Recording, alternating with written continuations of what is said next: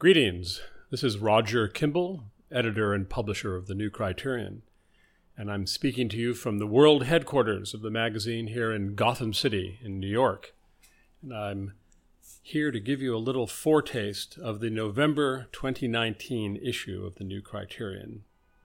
But first, I'd like to mention something that's just happened that you will want to know about, namely the publication by Criterion Books of The Old House of Fear by Russell Kirk. Yes, that Russell Kirk, the author of The Conservative Mind and many other classics of conservative thought. But in addition to being a kind of philosophical impresario of conservatism, Russell Kirk was also a mystery novelist, a ghost novelist, and he wrote a spate of ghost novels, including The Old House of Fear, first published in 1961 and now republished by Criterion Books, our own in-house imprint, and with an introduction by our very own James Pinero. This book sold more than any other of Russell Kirk's books, and we're delighted to give it a new life. It's got everything in it, a little espionage, a little anti-Soviet sentiment. It's got the whole works. You will want to buy this book. But now on to our November issue. First of all, I'd like to mention just a couple of the many superlative things that you'll find in the issue. Our lead feature is by Heather McDonald, the great Heather McDonald, and she's writing about Harvard University and its problems with affirmative action, its problems with Asian students who they have it looks like they've been discriminating against them, and Heather has a brilliant piece on that story. We are also featuring a brilliant piece by James Hankins, who, as it happens, is a professor at Harvard, but don't hold that against him. He's not one of those. He is writing about Noel Malcolm's new book about Islam and the Ottoman Empire from 1450 until 1700. It's an incredibly thoughtful book, and it has received an incredibly thoughtful review by James Hankins. There are many other terrific things in the issue. I don't want to spend too much time on that, other than to recommend that you pick it up at your local newsstand, go online and take a look at what we have, and of course, subscribe. But I will read you our notes and comments from this issue, and it's about a genuinely transgressive act. Regular readers of this column know that we are often engaged in a species of cultural pathology. We regularly chronicle absurdities, malignancies, outrages, and insanities throughout the world of culture, in museums and the art world, theater and performance art, the media, and above all, in the world of academia.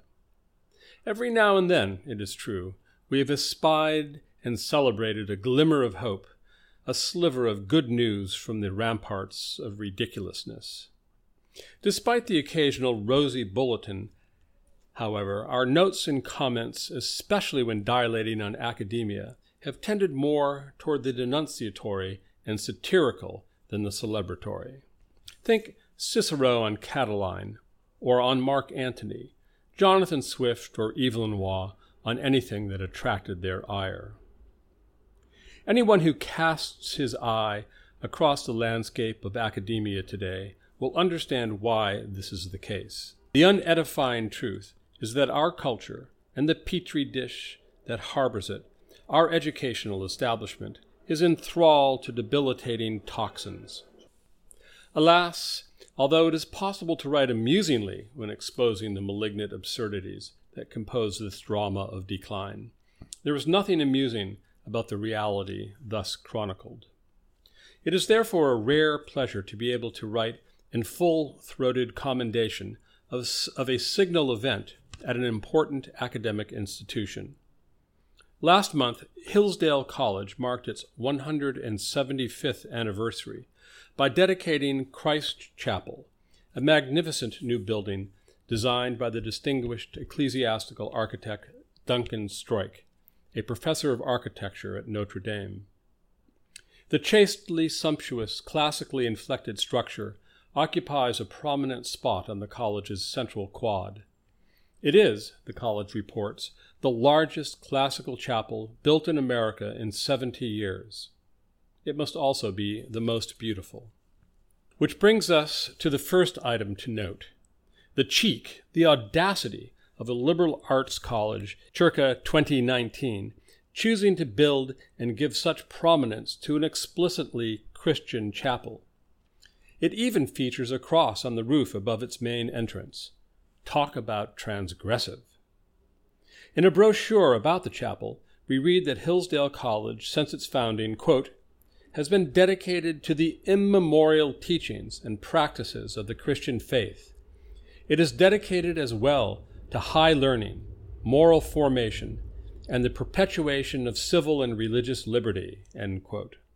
Most older colleges and universities were founded to promulgate such immemorial teachings and practices. How many would dream of acknowledging them today?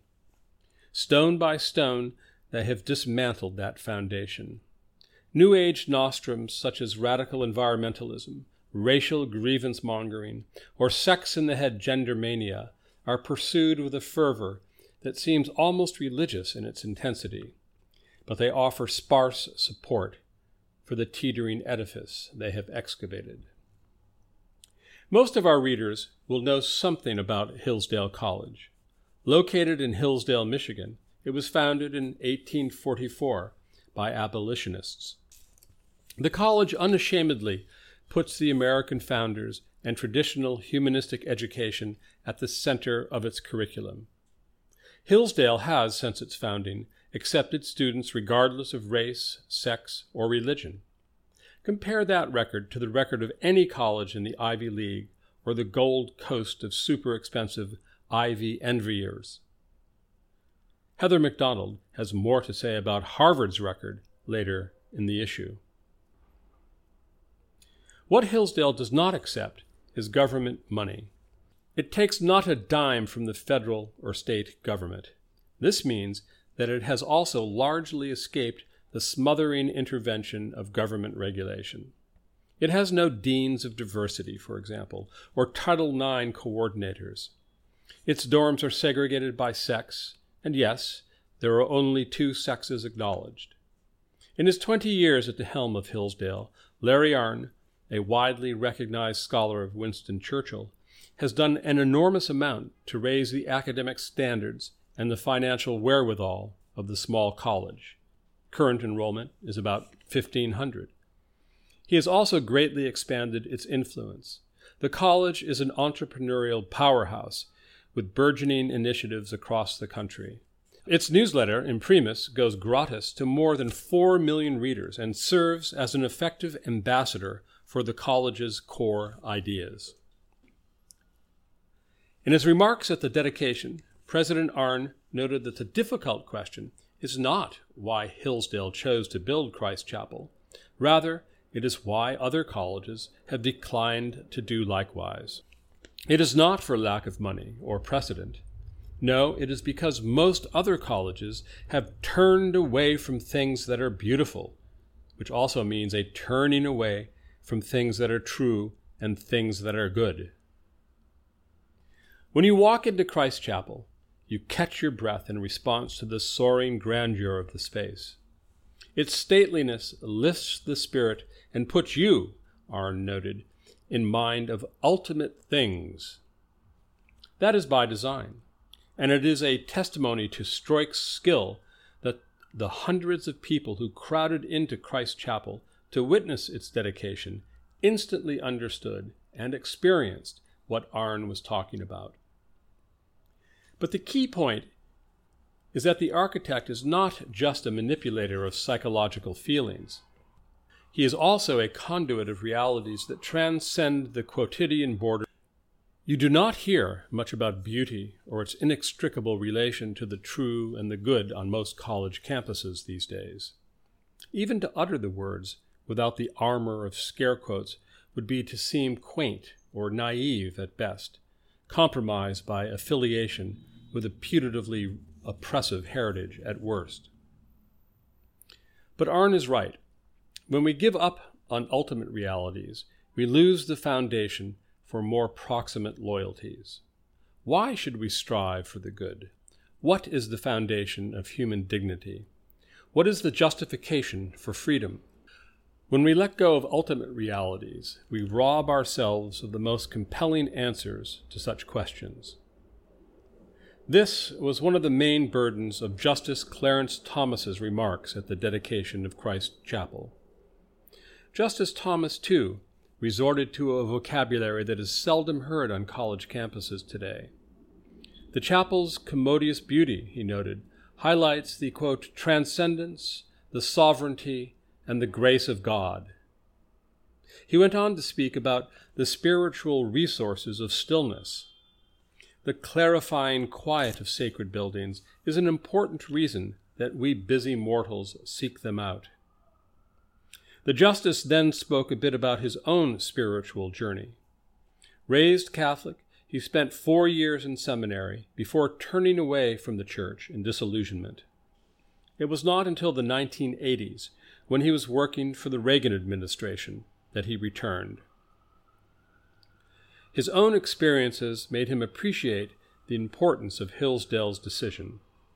Christ Chapel, he said, reflects the college's conviction that a vibrant intellectual environment and a strong democratic society are fostered, not hindered, by a recognition of the divine. The same may be said about religious tolerance. The right of others to worship as they see fit is fostered, not hindered, by our acknowledgement of our culture's Judeo-Christian roots. You won't hear these sentiments bruited about on many college campuses today. They are not, however, novel ideas. Most of the founders would have agreed with them. To this point, Thomas quoted John Adams's address to the Massachusetts militia in 1798. Quote, "Our Constitution was made only for a moral and religious people. It is wholly inadequate to the government of any other." Thomas underscored the critical point, one that is missing from most lamentations about the failures of the educational establishment. Quote, "The preservation of liberty," he said in his peroration, "is not guaranteed. Without the guardrails supplied by religious conviction, popular sovereignty can devolve into mob rule, unmoored from any conception of objective truth." The same might be said of lamentations about the state of our culture generally. The melancholy, long withdrawing roar that Matthew Arnold discerned as the sea of faith ebbed into darkness around him has become a deafening thunder. The decline in educational standards and liberal learning, the attrition of manners and civility, the ubiquity of a shockingly degraded and corrupting popular culture, all have their origin in that turning away from ultimate things of which Arne spoke. The essential problem is not pragmatic, but moral, which means that changes in public policy won't fix things. Only a change of heart will. We are living with a crisis of values that amounts in the end to a crisis of faith. There are many sides to this crisis and a long history. Over a century ago, Gustave Flaubert wrote in a letter that he felt, quote, "a wave of relentless barbarism rising up from below the ground. Never have affairs of the mind counted for less. Never have hatred for everything that is great, contempt for all that is beautiful, abhorrence for literature been so manifest." What would Flaubert have to say could he but visit a class in cultural studies at one of our premier universities today? The problem is not just around us, it is potentially within us as well. As Evelyn Waugh noted, barbarism is never finally defeated. Given propitious circumstances, men and women who seem quite orderly will commit every conceivable atrocity. The danger does not come merely from habitual hooligans. We are all potential recruits for anarchy. Unremitting effort is needed to keep men living together at peace. There is only a margin of energy left over for experiment, however beneficent. Once the prisons of the mind have been opened, the orgy is on. In one sense, the barbarism that Flaubert and Waugh described is a perennial threat. What is new is its celebration as a form of liberation. We live at a moment when intellectuals have traded the pursuit of truth for the sophistry of power politics, when all manner of obscenity is broadcast and championed by those charged with preserving our cultural and intellectual heritage, when the public square has become a pit of snarling vituperation. In the Nicomachean Ethics, Aristotle observed that nobody but a blockhead believes that our conduct does not form our characters. We are as we act, and we have been acting very badly indeed. It is a melancholy truth that the conservative response to the onslaught of barbarism has been conspicuously impotent. Part of the reason is that conservatives long ago ceded authority in cultural and intellectual matters to leftists, who in turn have capitulated on every issue to the most radical elements. But culture is not the whole answer. In one of his essays on humanism, T.S. Eliot observed that when we, quote, boil down Horace, the Elgin Marbles, St. Francis, and Goethe, the result will be pretty thin soup. That truth was also at the heart of Hillsdale's dedication of Christ Chapel. As Eliot concluded, quote, culture, after all, is not enough, even though nothing is enough without culture. What else is there? Religion, or at least some acknowledgement that the ultimate source of our moral vocation transcends our mundane interventions. Eliot put it neatly, quote, either everything in man can be traced to a development from below, or something must come from above. There is no avoiding that dilemma. You must either be a naturalist or a supernaturalist, end quote. It says a lot that Eliot's articulation of this core belief of traditional conservatism should be deeply controverted today, even by many conservatives. The depth of that controversy is perhaps an index of our confusion. Dostoevsky once claimed that if God does not exist, then everything is permitted. Considerable ingenuity has gone into proving Dostoevsky wrong. To date, though, the record would seem to support him.